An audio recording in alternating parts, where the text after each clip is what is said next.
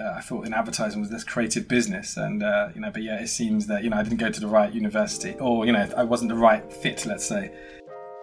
Welcome to Everyday Leadership, podcast where I interview leaders not defined by position or title. Everyday people who lead their lives in extraordinary ways. And on this podcast, they share their stories, their life lessons, and practical tools, in the hope that it will inspire everyday people like you and me to realize we are everyday leaders. Good morning and welcome to Everyday Leadership. This morning I have the pleasure of sitting down with Mr. Dino Myers-Lamptey. How are you doing, sir? I'm very good, thank you. I see you've been out there enjoying the snow with the kids this morning as well. That's right, you've got to take every opportunity. Fresh snow, fresh powder. It feels like it's been a while. But we have hills in Tunbridge Wells, so you've got to turn them into the peaks of the Alps nowadays, haven't you? Because that seems like a distant memory. Oh man, I was saying this to someone yesterday. I can't wait to travel again. I really do miss having a different experience in different countries. Don't tell yourself that. You're only you need to have low expectations in this period. The longer you can keep your expectations lower, the happier you'll be. Oh no, the hope stays alive. The hope is not gonna go away. I'm saying 2021 is gonna happen. I don't know, it might be December 2021, but it's gonna happen this year sometime. You'll end up on a cruise. Oof. Nah, I'm not. I'm too young for that.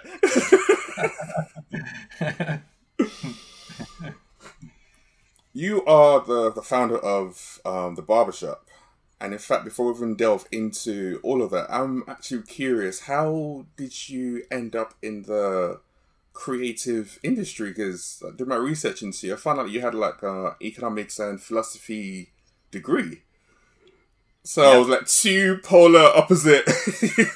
So I'm kind of curious, like, how did you end up in what you're doing, what you've done for the last 17 years? Yeah, great question.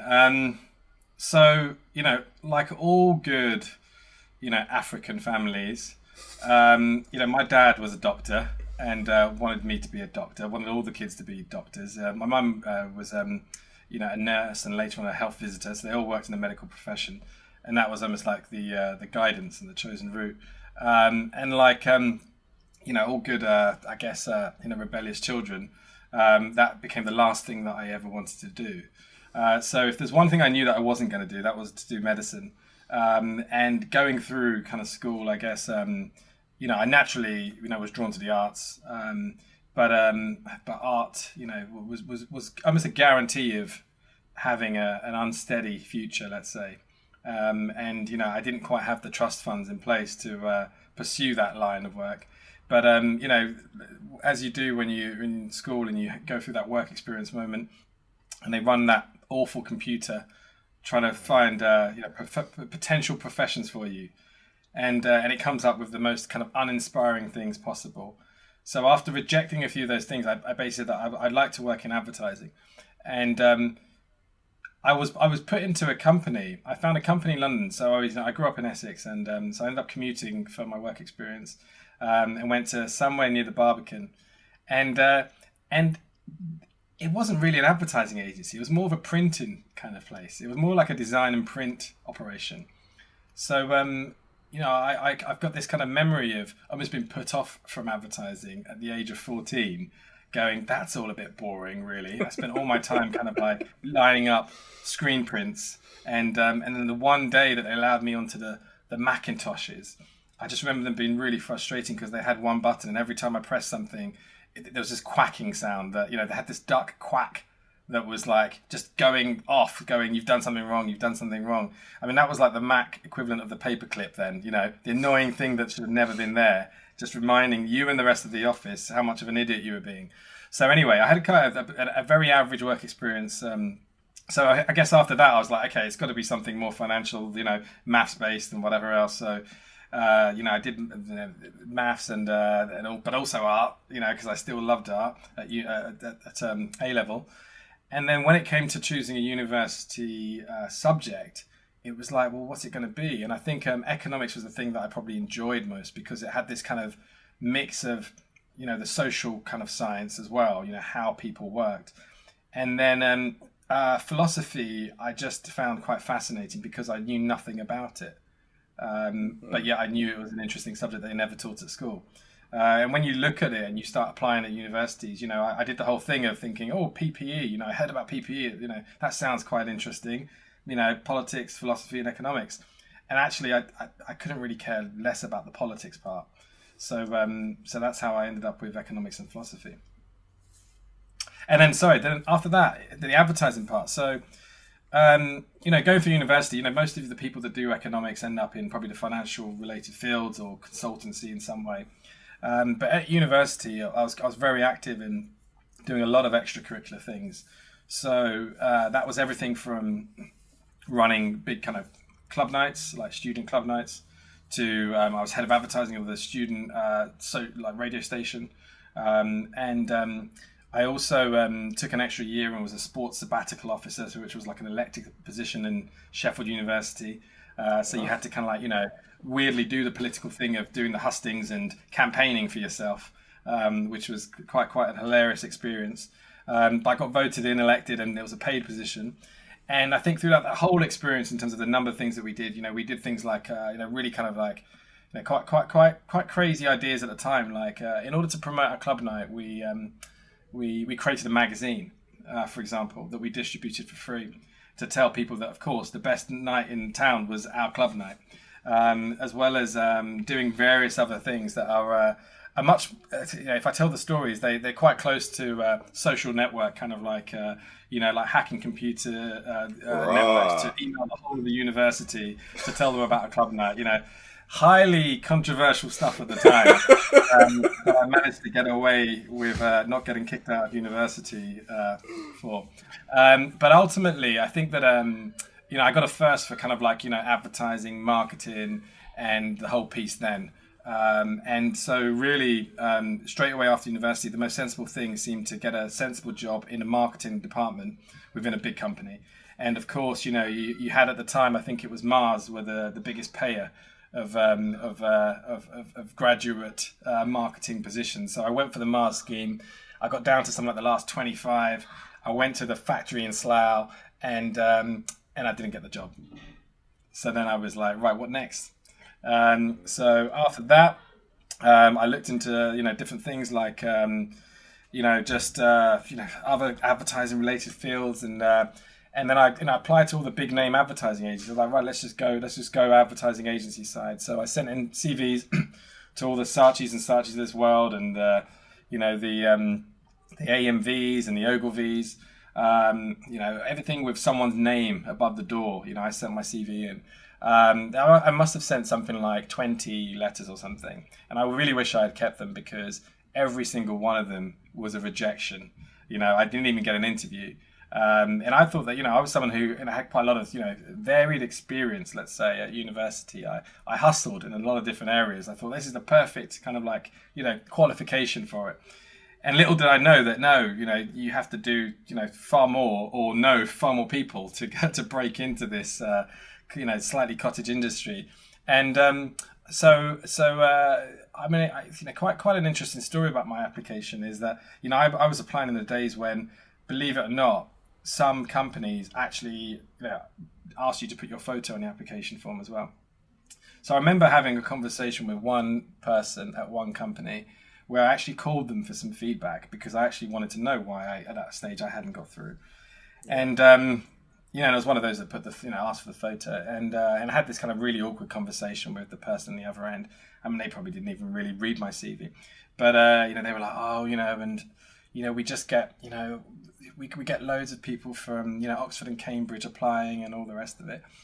And I was like, okay, it's like that, is it? Okay, all right. So, I thought in advertising was this creative business, and, but yeah, it seems that, I didn't go to the right university, or, I wasn't the right fit, let's say. So, anyway, I was still a little bit kind of like persistent in this ambition. Maybe a bit kind of dumb and naive, but sometimes that's probably what you need. So I kept on looking, and I looked on the IPA website, which is like the industry website, and I noticed the jobs, kind of page, and there were some jobs that were advertised that were for companies that I didn't know even existed. They all sounded like pharmaceutical companies, and they had job descriptions that I found quite interesting. They had things in them that made them sound creative. One was like, they all turned out to be media companies, and they were very good at writing what were probably quite some dull jobs in really exciting ways. So one was like a TV buyer, one was like a press buyer, and the other one was like a media planner. But they made them sound so exciting. You're going to work with these brands and all this kind of stuff. So I just kind of applied to 3 of them at the time. And a really weird thing happened. I got 3 interviews. I got 3 interviews back straight away, 100% record. So I had this kind of like complete stark contrasting experience of applying to all the places that I wanted to work at, that everyone knew about, that I knew of as being in the advertising industry. And then suddenly on the IPA website, I found these companies that no one had ever mentioned to me, I never come across. And they had exciting job descriptions, and I got interviews at all 3. And they were very different jobs as well. And I ended up, going to all 3.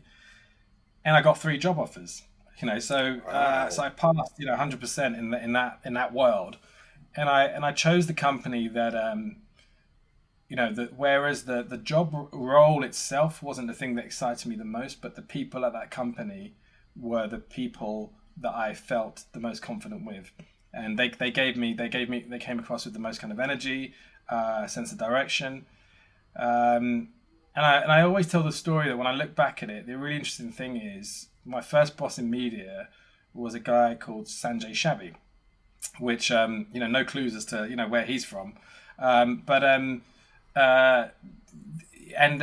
it was his kind of like involvement as well, when I think about it now, that made me just feel a little bit more comfortable in going and working for that company, which was a much more kind of diverse company, I guess, from the start, and that company was Mediacom. So I started my career there, and that's how I got into the advertising industry, and well, the rest is 20 more years of stories. Wow. That's a very tenacious way of approaching that. I want to make this happen, and you didn't give up. You just kept on, even though you kept on getting more and more obstacles in your way, you kept on trying to find ways of overcoming that, which is really, really impressive, to be honest, because a lot of times when you hit that first roadblock, you're like, these companies don't want me. They don't want my face. I'm not the right fit for them. And you kind of back away. But you're like, okay, let me look at a different way of attacking this problem. And 3 and 3. When you put forward those 3 replications, did that also have your face on there as well? Or did you take that off? No. The media companies never asked for a photo on the application form. I think you could say that the media companies were desperate. They, whereas the advertising agencies have people queuing up outside the door, willing to, do very low paid jobs for very long periods of time, just to say they work at somewhere quite high profile and sexy. Media companies were like, everyone was like, who would want to work in a place like that? But actually, they were really exciting places, and even with hindsight, I think I fell into the right place, and I wouldn't have changed it for anything, because if you look at the last 20 years in the industry across media and creative and advertising, the story has been the growth of media agencies and the rise of media agencies. And actually, particularly in the last 5 years, there's been a serious decline in advertising and creative agencies in terms of their returns. So all the momentum, all the force has been in the media agency world. And, and I've kind of like witnessed and seen through such a transient period of time. When I started my career as a press buyer at Mediacom, FHM was the number one, thing, doing over 1 million copies. The press and the magazine world was the height of the industry. There were incredible, events. There were, I always tell, having experiences of, the Top of the Pops 100th issue party, and Girls Aloud and Busted and the Cheeky Girls are there, and this is a media party, and everyone's just having fun. It was those kind of days where, it was exciting and there was lots of it. And then you go through different phases. You see the emergence of digital, the growth. Facebook, 2005, I think. It came about. You're witnessing this kind of stuff come about and not be, anything big, anything. You're witnessing all the debates about, is it here to stay? Will it make money? Will it not? And then YouTube come along, 2007, I think it is. Twitter, and you're seeing all these things emerge, and then you're seeing them suddenly dominate, and the whole kind of landscape change, the whole shift in power. You're seeing the decline of the press institutions, but you're seeing them diversify as well into digital places, and you're just seeing it kind of played out. We're seeing how TV is evolving quite a lot, getting much more into that digital space. So I think it's just that, it's an incredibly exciting kind of place to be. And actually, I think the power and the strength in anyone in the marketing industry is keeping at pace with the change, because it's very easy. In most kind of jobs and professions, I think with time you get more relationships. You become a little bit kind of wiser, and that's kind of like the power in the job, that you have this kind of like a position of your contacts are the key thing. But actually, really, one of the key advantages in the industry that we're in is really understanding the new thing and being on top of it and being comfortable in being able to talk about it and know the benefits of using that medium, that platform, over using something else. So one thing you just alluded to is the impact that innovation has really, really played in the industry, which has driven growth for some companies and decline for others. And one thing that we also know is when it comes to innovation, you need a lot of diversity in your organization. However, that's something that, based on what I've read and researched, and obviously you have a better take on this because you've been in the industry for the last 20 plus years, there's a lack of diversity and inclusion to a higher level within the industry. So I'm just curious to see, one, what have you seen change over the last 20 years that you've been in that space? And two, why do you think a lot of agencies are struggling to get the right people into their organizations? So, on one hand, I could say that probably not enough has changed. And you could definitely look at it and say not a lot has really changed. Statistically, we know that what's changed is representation and diversity has changed at an entry level across the industry. So the numbers have got greater, and the rest is something around about 16.4% at the moment in terms of ethnic minorities in agency world, and that's across kind of media and creative. However, when you kind of like look at that statistic, when you proportion the split that are agencies that are based in London in terms of the workforce that's based in London, which is closer to 40% in terms of the true representation figure, that shows how short the industry is still falling even at an entry level. The true crisis is when you look at it in terms of how those people are retained throughout the company and how they progress and rise to the top. And that's when the falls are much, much greater. And actually in the IPA census on diversity, which was released last year, it was shocking really, because the IPA 4 or 5 years earlier set a 2020 target, which they went backwards on. They went backwards on it in terms of the most kind of senior level, the C-suite. It went from 5.1% to 4.7, I think it was, in terms of 4.7, C-suite. Representation. Yeah, which is just plain and simply not good enough. Not good enough in the slightest. And so, I talk about the advertising industry being a little bit like the music industry was pre-1959. And why is 1959 important? Well, that was the creation of Motown. So we all know what music was like before 1959, and we all know what music is like now. And you had elements of diversity. Louis Armstrong was doing his thing in the 1930s and 40s and whatever else, and interesting, cool, a bit different. We all kind of like the odd kind of swing tune from back in the day, but actually it's nowhere in comparison to where music is now or what Motown did and what it suddenly brought into the market. And advertising is in a very similar place. It's a relatively young industry, really, when you think about it. All the Mad Men kind of era stuff is, they're talking 1960s when that was all kind of held, and that's really when the the whole thing kind of like boomed. And since then, not a lot has changed. In terms of, we've seen rapid change in terms of mediums and digitalization of the industry in that sense. But in terms of practice and how we do things and how we persuade and how we are creative, not a dramatic amount has changed. And a large part of that, I believe, is because of the same kind of personnel that has been in the business. The fact that when I was applying to get into creative agencies, I was really only allowed to go for one type of job, which was the account manager job.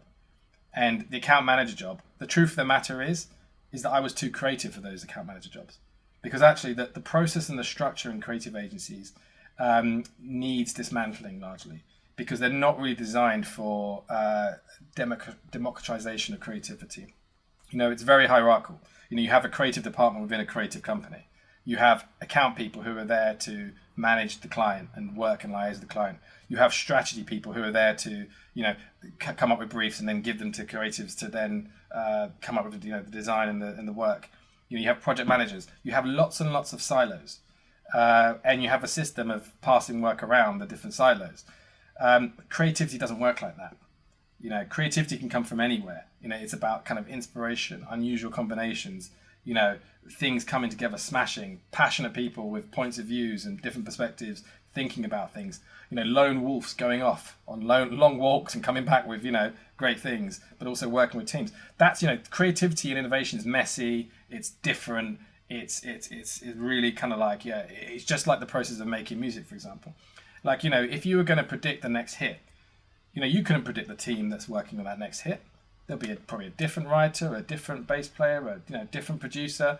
Even with the same artist, even with Drake, where there's probably a formula in a sense of what he's doing, but it's like there'll be a bunch of different people involved in that next track, because that's what you're doing. Because the true persuasion which is what we're trying to do, which is similar to music in a sense that you're trying to connect, you're trying to get people to love something, and listen to it time and time again, and to go back and for it to be memorable, to encode that in memory.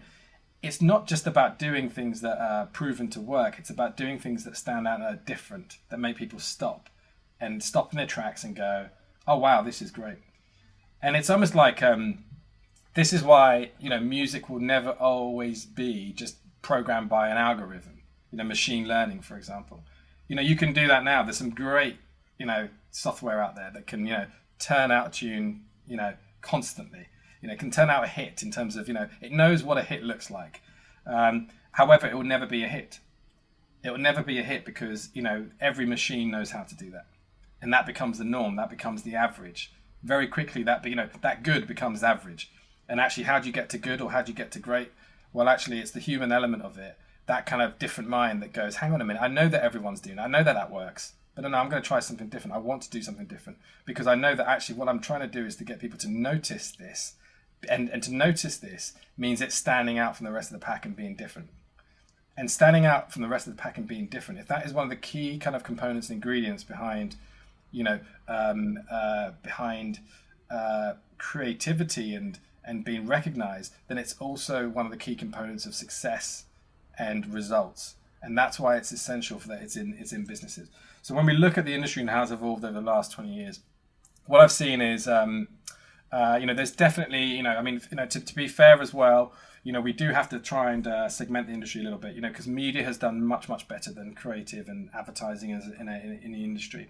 I think, the advertising agency world is still very set in its old school mentality of, let's say stereotyping people for certain roles. So if you walk around the average advertising company, you could tell what department you're in just literally by looking at the people that were in it.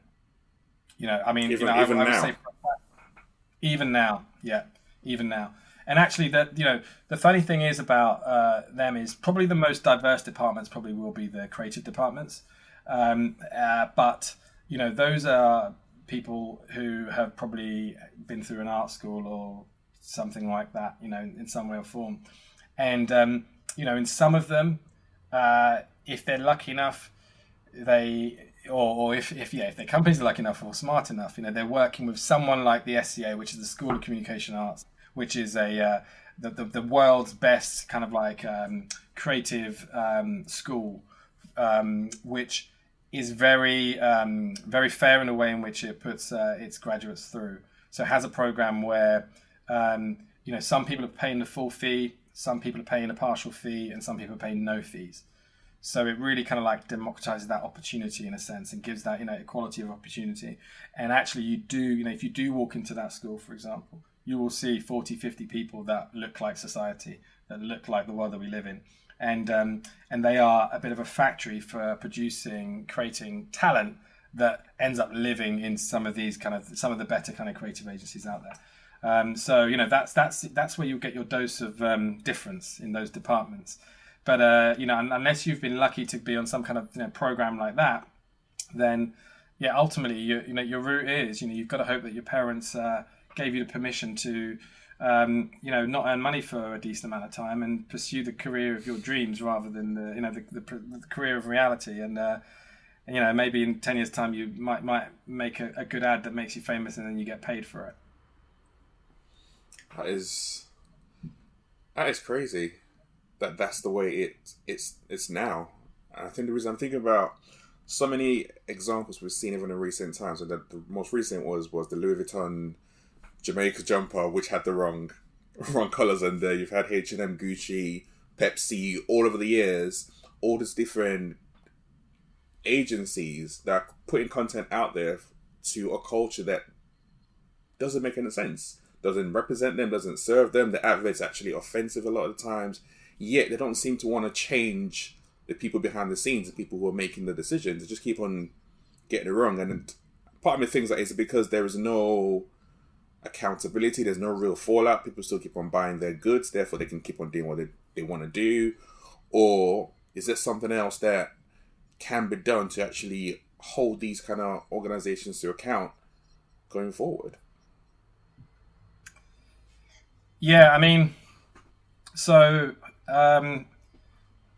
you have to kind of like put it into different kind of like categories of offence, let's say, because some of the things that you mentioned are you look at them and go, people need to lose their job off the back of that.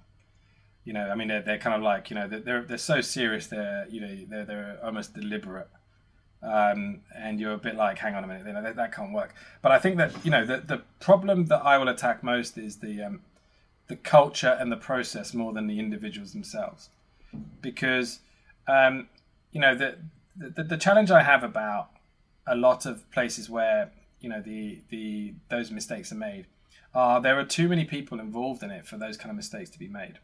You have a brand side, the brand owner, who ultimately starts off and kicks things off and briefs the agency. And that goes to, as I said before, usually goes to an account director, who then goes to a strategy person, then goes to, the creatives, and then it kind of goes back again. And, there's quite a lot of people along the process, along the way, to kind of like go, hang on a minute, this is a bit wrong. But the problem is that some of those finer elements of kind of like, execution, okay, is this person going to be black or white or whatever, or those aren't scripted a lot of the time. That isn't kind of like in the strategy. You might have an audience identified and be like, okay, we're speaking to these people and whatever else. But let's face it, in terms of, unless it is a completely an ethnically targeted product, the chances are it's going to be kind of like, we're going for all different ethnicities. So that kind of gives a license to the person that's actually putting that final casting thing together as to, okay, is it going to be black or white in this instance and all the rest of it. And, there are elements where mistakes get made and they put someone in, but the problem is that the process is wrong when even the most junior person in the room hasn't got the opportunity to flag something and go, hang on a minute, this is wrong. And at this point, the problem is that sometimes when these mistakes have been made, you've had someone probably ethnic on the team, but they haven't had that kind of permission and psychological safety to stand up and say something against it, or to go, hang on a minute, we haven't built into our process an element of testing and validating whether this is fair and this is fine. Because the other thing I have as a slight kind of issue is, there's the tokenism element of some companies that recruit someone that's diverse and expect them to be the guardian of all diverse voices in the world. And as you and me know, in terms of different cultures, different countries, different we'll have all sorts of different generations will have different opinions and different things. So, you've got to realize that it's actually a sensitive and a slightly complicated thing, that you need to invest some time and, have the right kind of relationships with the right people to get the right insight back. But just don't do it lightly. Don't do it lightly. Don't rush it. Assume you're not the expert. Assume you don't just know. And then you'll get it right. Assume you're kind of like likely to offend if you don't check it. Do your appropriate kind of validation of things. And I think the thing is, there's a mixture of kind of arrogance and there's a lot of kind of like to be a kind of creative. It's a difficult job in terms of there's ups and downs of you're basically always judged by your last idea, and there are heroes when they win awards, and then suddenly it's like they're reduced to nothing when they in those kind of dark and dull patches as such. And the issue with that is that it's a bit of a confidence game as well. They need confidence, they need to feel good and all the rest of it. But that confidence can transfer into arrogance, and can transfer into making decisions as this kind of lone artist, lone genius kind of complex, which is where mistakes can be made, and offense can be caused. And I think that the biggest surprise to me is not that the mistakes have been made, but there isn't a rapid acceleration of getting the right kind of stops and checks in place, and also changing the team, making sure that you have people at all the right levels, from all the right kind of backgrounds and places, to make sure that your culture is just centered in the right place. You're naturally thinking about everyone, because that's that you look around your office and you when you're daydreaming in your office and thinking about this idea and imagining things, when you look around your office floor, you've got society in front of you. You've got your customers around, the people you're trying to target around, rather than working and thinking within your own bubble. The sad reality of the industry, the advertising industry, is that when you break down and look at that 4.7% of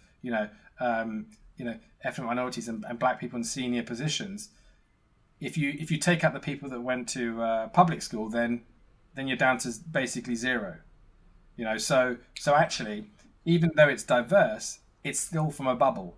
And actually, these people, if you ask them about their stories, they got in through some kind of element of privilege, opening the door.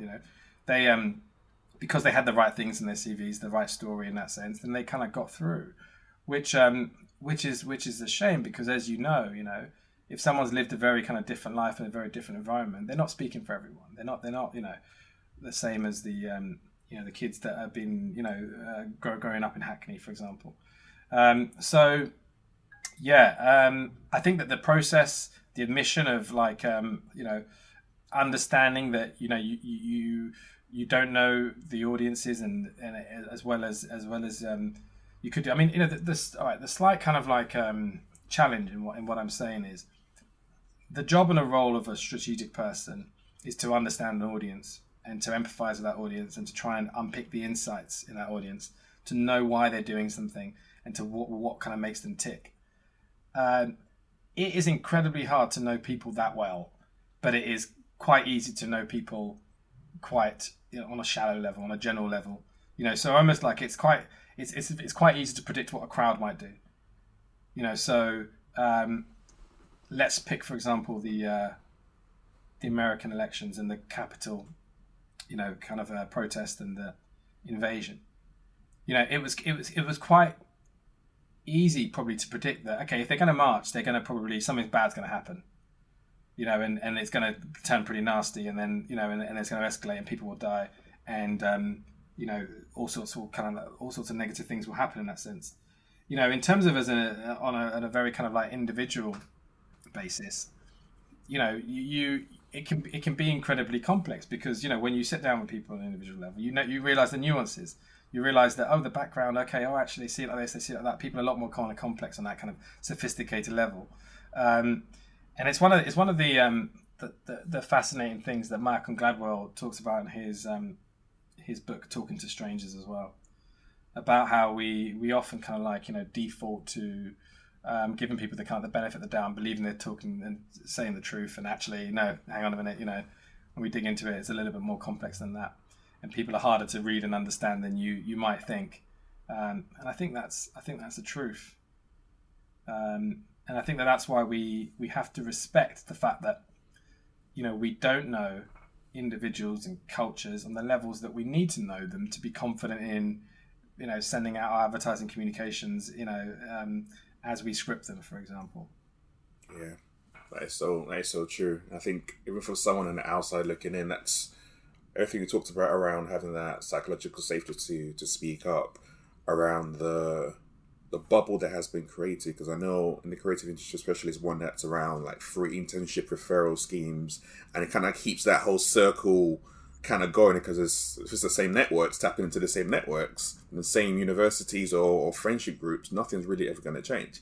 Like you said, when you look outside your window, everyone you see, it just represents who you are. There is no change. There's no thought that goes into your head, which is why it's so important that you need that diversity in your organization, but not only just have it there, but actually have the inclusion bit where they can actually speak up and have their voices heard and be like, nope, that's not right. No, we can't send that out. And have that stopgap that be like, this is not the one. We need to do something different. And and sorry, one of the things I was going to say was about this kind of like realizing the potential of, let's say the case for diversity. So the first thing that I think is slightly disappointing is, I've sat in those rooms with CEOs that couldn't really see the benefit of hiring someone from a different kind of background, let's say with a lower kind of like educational kind of status in terms of qualification than someone that's recently graduated from Oxford and Cambridge, for example.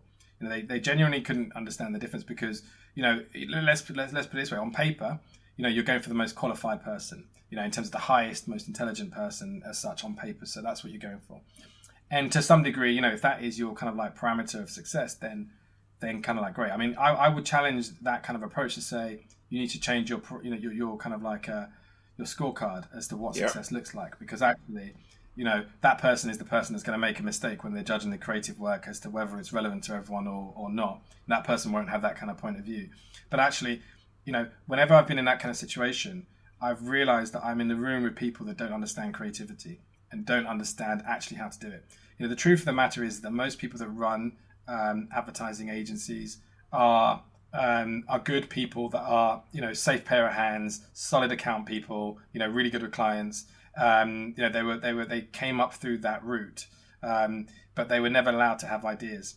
The chief creative officer always stays as the chief creative officer most of the time, unless they go and set up their own agency. Majority of the time, they are, running the department, and they are treated like the gods in the company. But ultimately, the CEO or the person in charge has come up through that kind of account management line. And in the creative agency world, in lots of them, the way they operate is that actually that person's not allowed to come up with ideas. How dare they? That's not their job. They're almost not looking for that person to be creative. They're looking for them to be compliant and to be, a safe pair of hands. And the worst word that I will choose to use is agreeable. The reason why I say that word is because I remember talking to someone who said that, what really stood out to them when they were applying for a job of a company I won't mention, was the fact that this word jumped out of them that really stood out, which was agreeable. This person looking for someone that was agreeable. And it just stuck in their heads as being, that is such an odd word to use. You're going for a high-profile job. You're asked to make decisions and really kind of lead teams and all the rest of it. And it's like, hang on a minute, be agreeable. It's like, well, sometimes I might not be, because sometimes tough decisions may have to be made, and that's the whole point. That kind of thing. That's the whole point, exactly. Yeah, but actually, what a lot of the people are trying to do by design is create an environment that people feel, they feel comfortable in and protected in a sense, and they don't feel uneasy with that kind of like potential disruption and conflict. But creativity is comfortable conflict in that sense. It is clashing of ideas and thoughts and all the rest of it, but ultimately leading to a better place. Doing it with that kind of like that kind of good kind of like goal and spirit and high the right kind of values in mind. I think it's really interesting in terms of when we what was it about this time last year, coming up to this time last year when the pandemic hit and The Last Dance was on. So the Michael Jordan documentary, which a lot of people had strong views on in terms of it was a great documentary, but a lot of people I found it quite interesting how and I used to be a massive Michael Jordan fan. I used to play a lot of basketball, quite a high level as well. And I had friends who went to America and played there and things like that. So I watched it with a lot of detailed interest. And a lot of people were like, oh, but he wasn't a nice guy though, was he? He wouldn't have been nice to play with and all that kind of stuff. And I was just like, I found it really interesting, that conversation, because I was like, well, that's what winning is like. That is what winning at that level. It gets ugly sometimes. Yeah, it's ugly sometimes. I mean, I was kind of like, he didn't come across to me as being, oh my God, this, some of the things he did was just like completely terrible. I was just like, he was just hard of people. He was like, this is your job. That's one of the quotes he said to me. It's the guy, this is your job. And it is.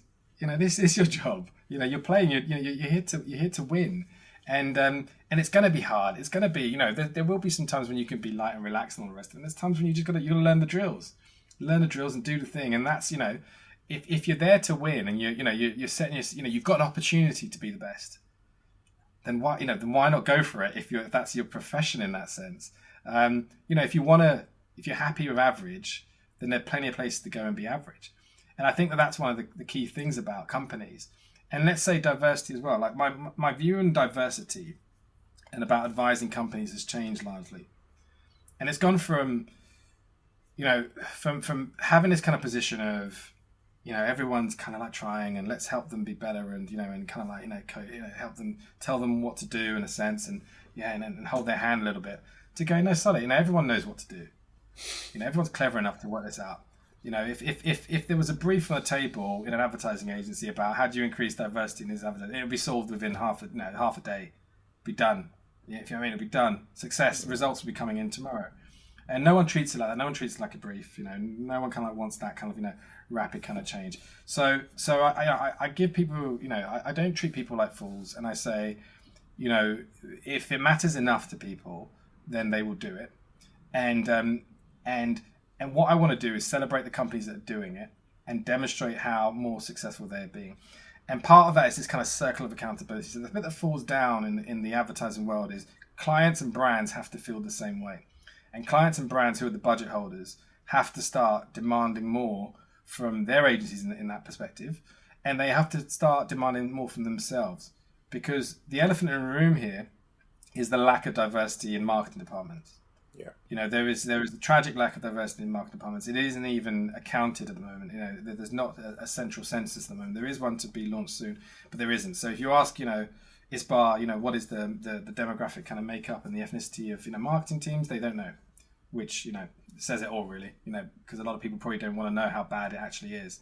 But there's a lack of, BAME and black CMOs, you can count them on your hand,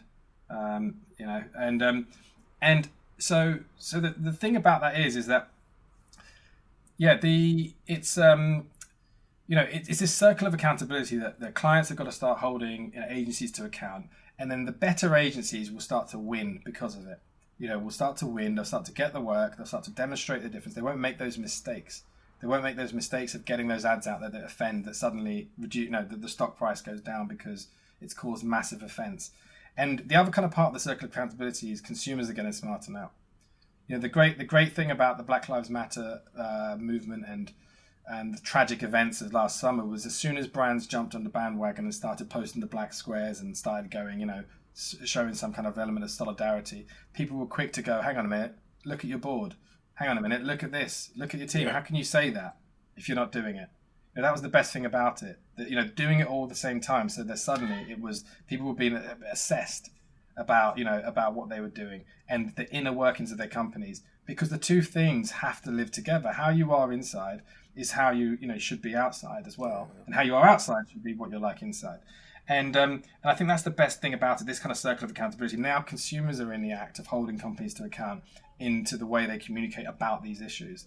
And so therefore, advertising becomes less of a, in a more general sense, I believe that advertising is less of it's a risky kind of like costly thing that might gain us a lot, to actually, it's this is like a legal kind of issue where if you get it wrong, you're losing money.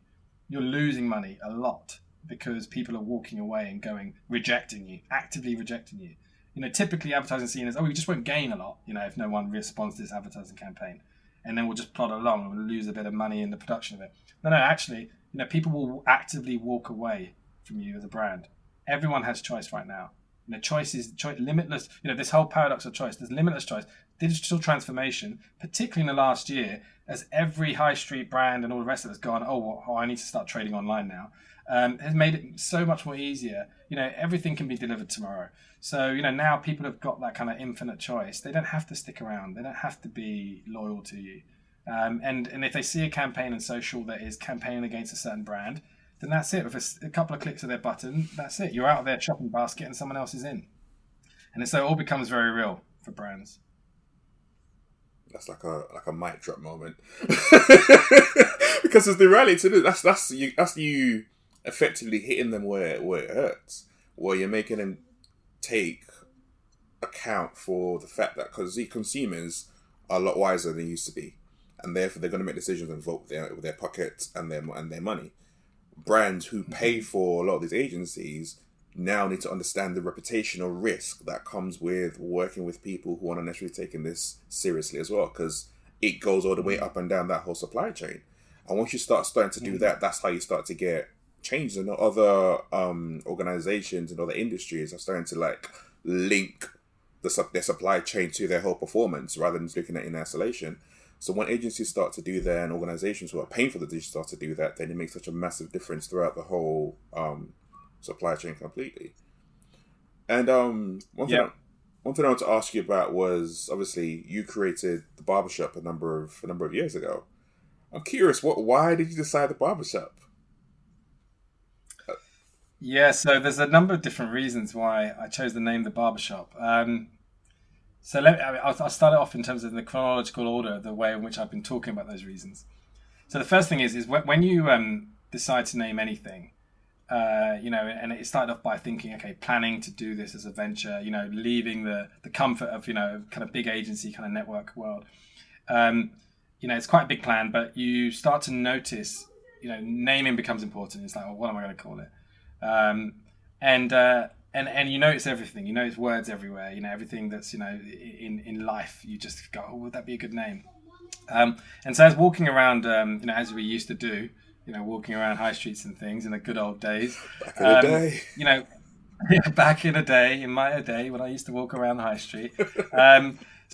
So you noticed I noticed a lot of barbershops. All sorts of different kind of shapes and sizes, and they're all beautiful, and lots of things. I was like, this is like the new thing, isn't it? They're suddenly I'm a man of little hair, so I have little reason to hang out in a barbershop these days. It's been a while actually, and so I'd never have a reason to go inside them, but I'd always observe from the outside and go, oh, that looks like a nice place to spend some time and get your hair cut. And so that was one of the reasons. And then someone came and presented to me, who their business was digital screens in chicken shops. And they use the analogy of how chicken shops in London were a bit like barbershops in terms of these kind of like community kind of spots where people would go and congregate and stuff and hang out and, like a kind of like a cultural kind of spot. And I like that idea, that kind of analogy, because when they start to talk about barbershops, it's like, gathering and people just like congregating, talking, discussing, debating, having disagreements, but, still always kind of like, getting on and stuff. I thought that was great. It reminded me of the days when I did go to the barbershop. And then I also like the idea of the fact that every barber had this relationship with their client where, the client would only ever come back if they liked the work they did. So they had this kind of, brilliant kind of trusting kind of relationship, which was very kind of like personal. And they would use the kind of the same tools as everyone else, but have, incredibly different kind of creative creations with those tools. So, the skill was in the person using the tools rather than just the tools themselves, which I thought was quite a nice analogy for the work that we do. The other kind of part of it was, this kind of like this. I mentioned the kind of the congregating, the conversations, which I like a lot in terms of those kind of like challenging talk and then the other couple of things that I say is that the first ever business I ever started was a barbershop.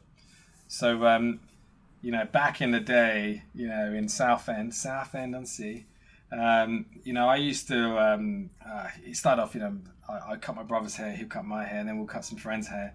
And then my brother produced some cards, and he was like, yeah, I'm going to start, getting more customers. And he produced these cards called, he called his business Rough Cuts. So I was like, all right. I like that. So I produced my cards, called them Slim Trims. So it's like rough cuts versus Slim Trims. And there we were giving out our flyers to people we didn't know. Little cards, little printed out cards. And then so that became a bit of an income stream, cutting hair in my mum's, our house, for friends and strangers.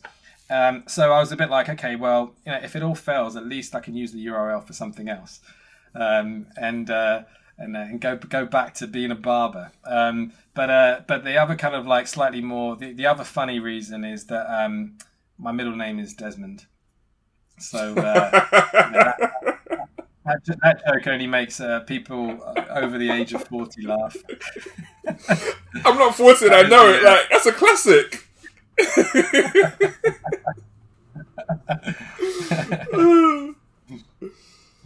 Oh, wow. Slim cuts. Yeah. Wow. That's interesting.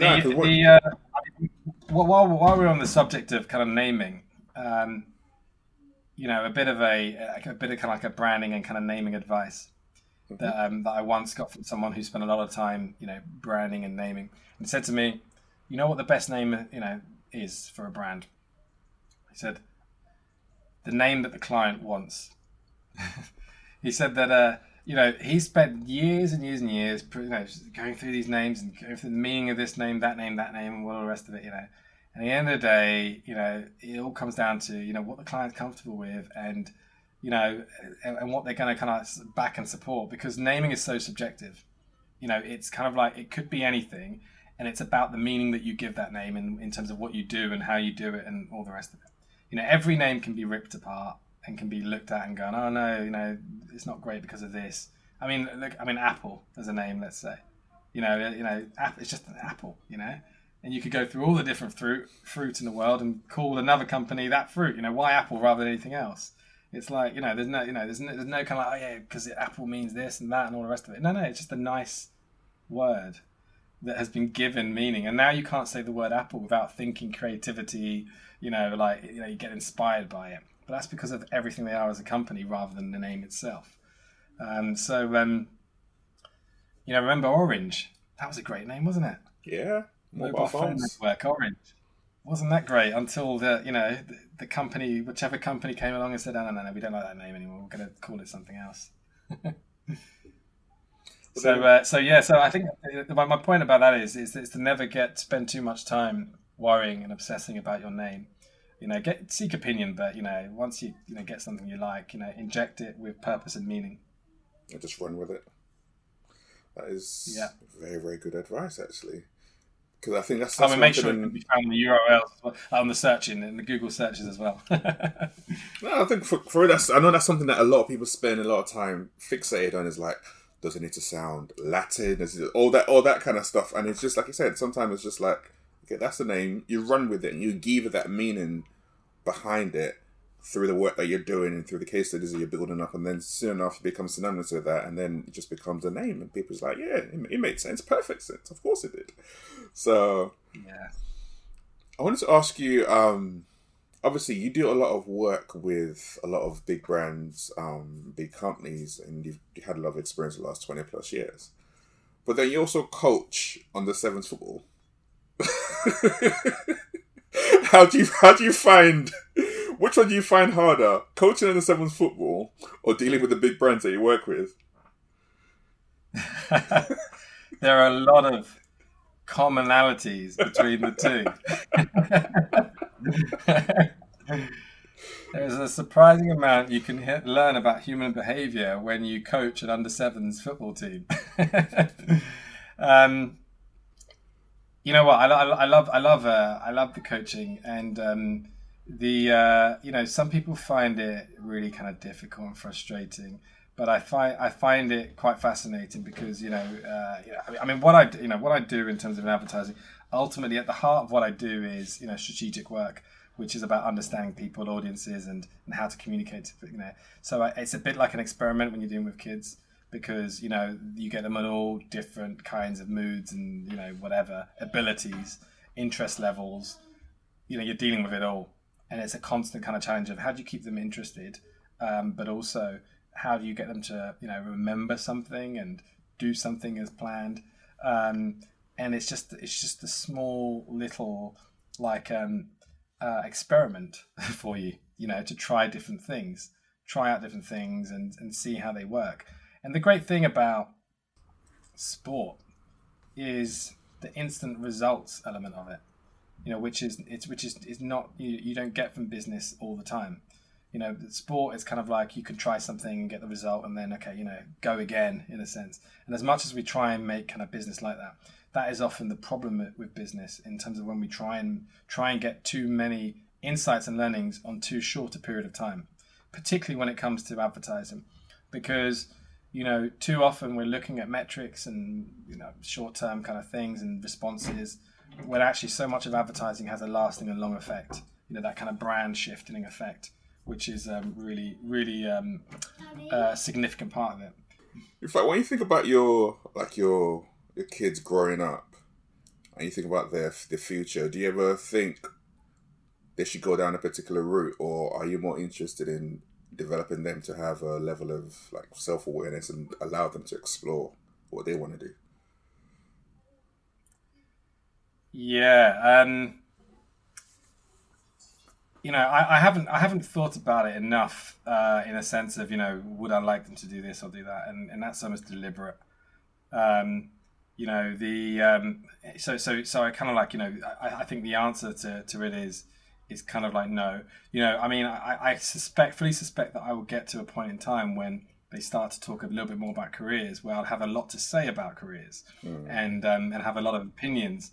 And I guess in terms of, from my point of view, it's more about them doing something that matches their personalities, and their kind of expectations of that thing are accurate, which I think is really difficult, because one of the problems that I have with kind of this whole subject of moving from education to careers, let's say, is that I think that even in my own career, and I'm surrounded by a lot of people who kind of gone through this, we spend a lot of time just working it out ourselves, and in a job, and working out, okay, I could do this role, I could do this slightly different role, and that would change things a little bit. And people are always asking these questions.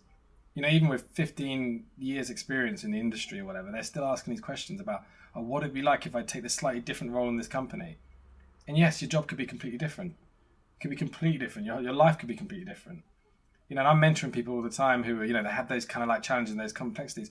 And what's the right answer? Well, it depends what your personality is like and what you're comfortable with. It depends what you enjoy.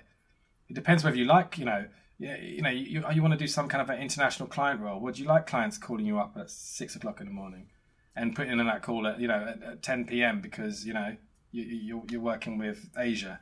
Is that okay for you or not? So it's so kind of personal as to kind of satisfaction, and it's really that we need to maximize the amount of information we've got about things before we go into it. That's the best we can be. So I think that right now, I'm fascinated by seeing how their personalities develop and how their interest develops. And bringing it back to that kind of sport analogy, I think it's quite interesting, because I think you can learn quite a lot from kind of sport, as you can by kind of any other kind of passion subject, let's say, for someone. But what I would take from sport is when people look at something like, for example,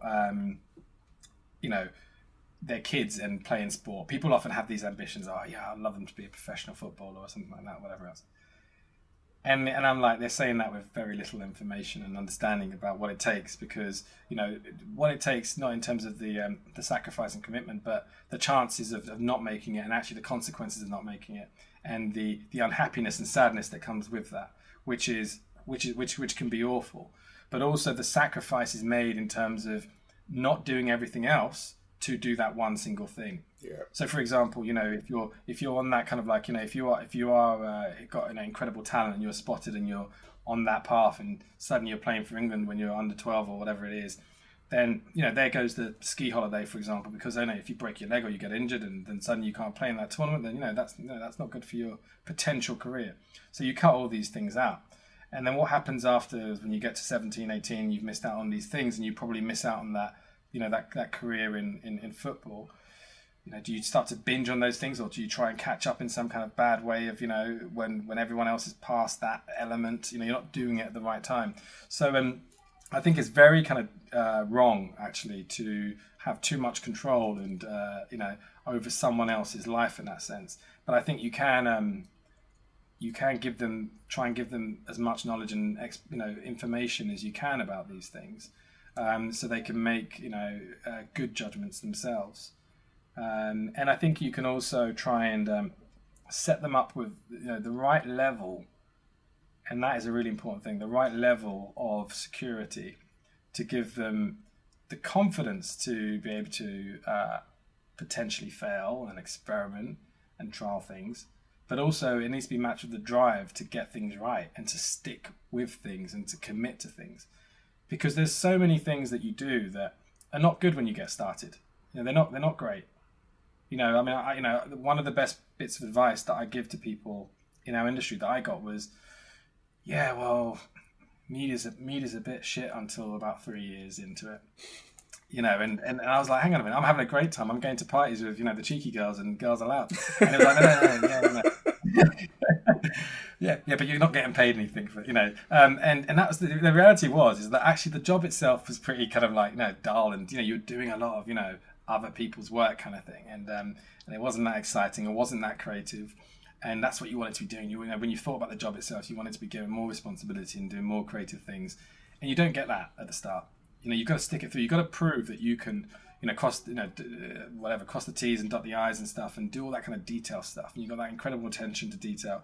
You're consistent, you're reliable, you've done it time and time again to the point of boredom.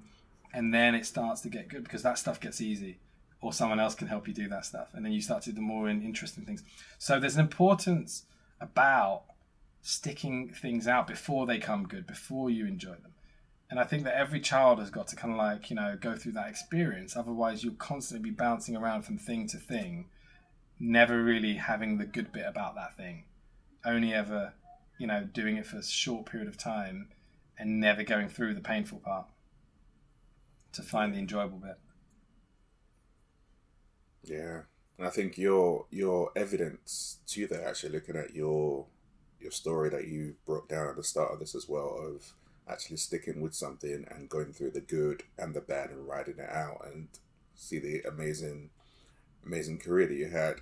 I think, in fact, one thing I wanted to say earlier on was, it's very interesting that a number of the brands that rejected you at that start point, you worked with them. It's kind of gone like 360, and you've actually ended up working with them in the end in a completely different capacity, but running things for them. So it's amazing how things just... Well, there's some that tried to employ me, and I've rejected their offers.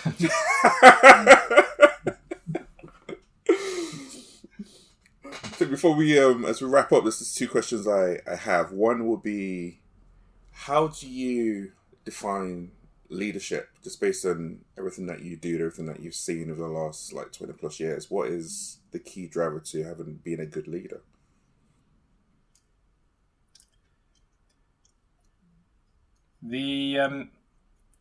What I would say is drawn upon my experience of the people that have inspired me as leaders more than anything else, I think.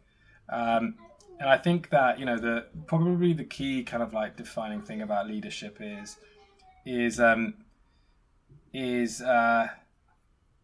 being a person that people want to follow, that people will go the extra mile for, that people believe in, and feel infused and inspired by, that people want to be in a room with. I think that is kind of really key, because there are the technical elements of that. Let's say, for example, having a vision and having a being kind of organized and being able to say the right things in the right moments. But actually, I think that it's a more important thing about the values of that person and believing in the values of that person. For me, particularly when I've got close to leaders, in terms of I was directly reporting into the leaders, it was the knowledge that when you're out the room, they were championing you. They were also making decisions that you would be proud of, in a sense, in terms of the ethical things, the right things.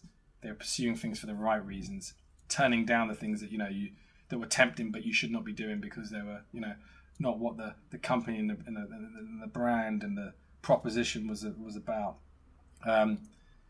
For me, purpose and why we do things is really important, because I think that it's really easy to get to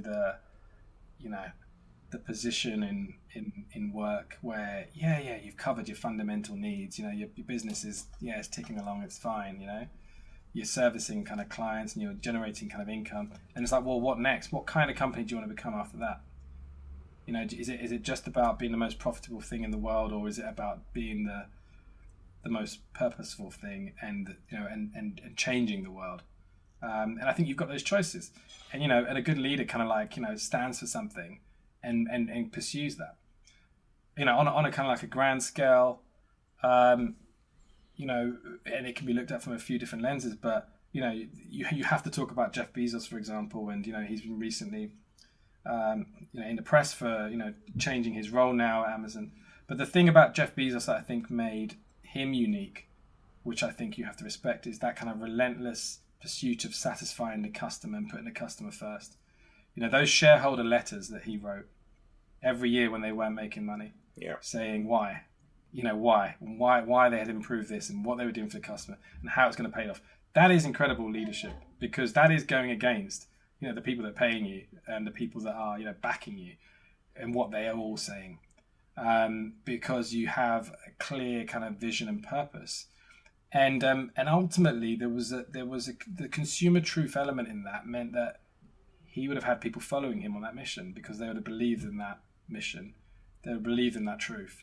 And I think that is really, really important in terms of leadership, because people are different. People have different interests in life. For me, it's about that kind of like clarity and alignment in terms of the reasons why you're here on the earth. Because I could be working for you as a leader, I could be working for someone. There are a million different leaders that I could be spending my time with.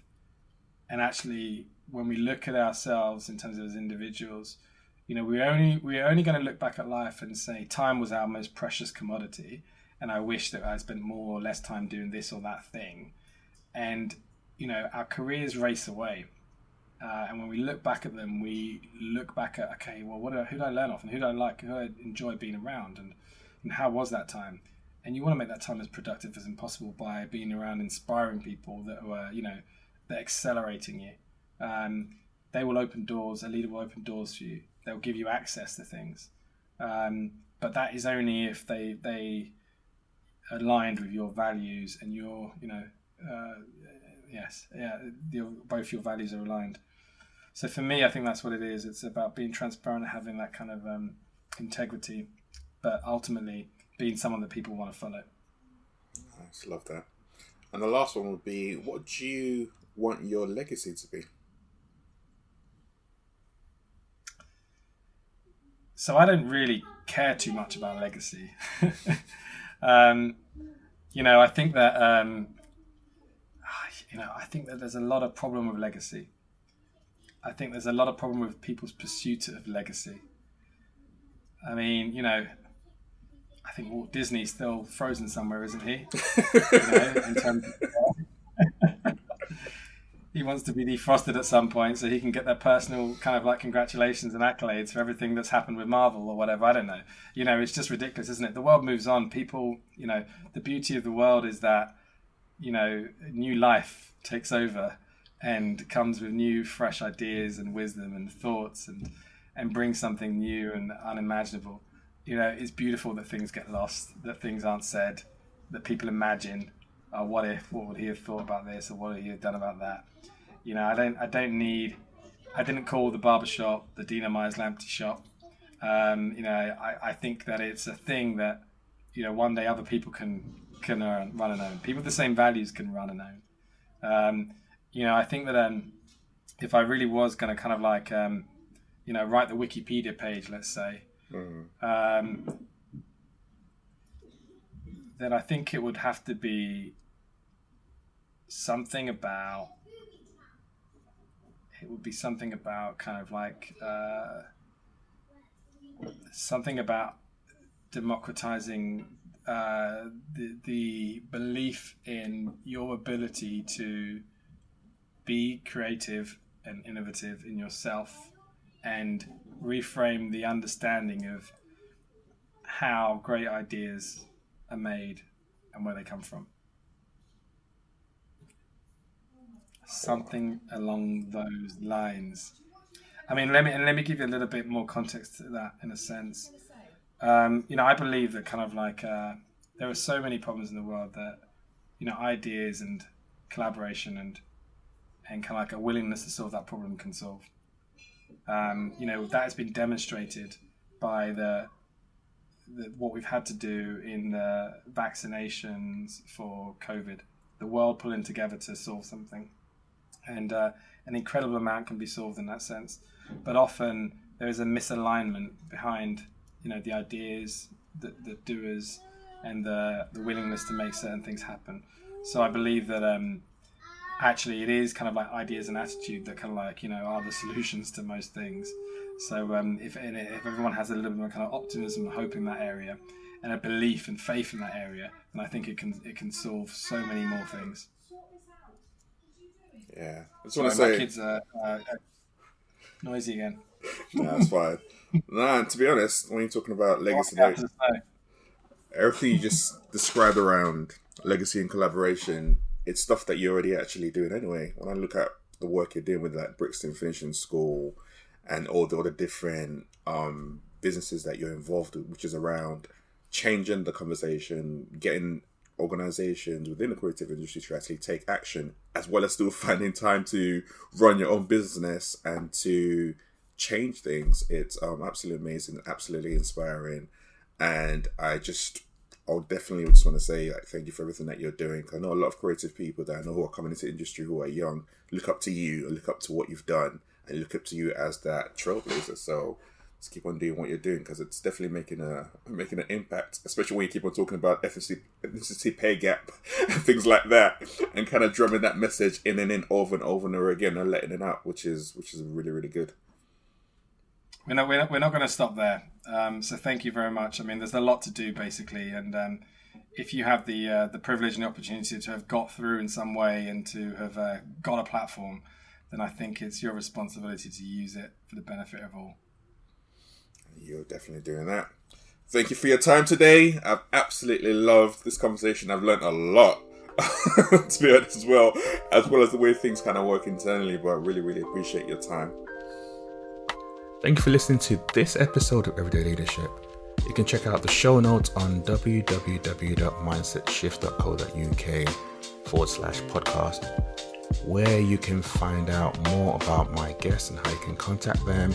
You can listen to old episodes, or if you have a question about this episode or any other episodes, you can just press a button and ask me that question and I'll answer it on the next episode. Don't forget to subscribe, comment, share this podcast with someone else. We'll see you next time in Everyday Leadership.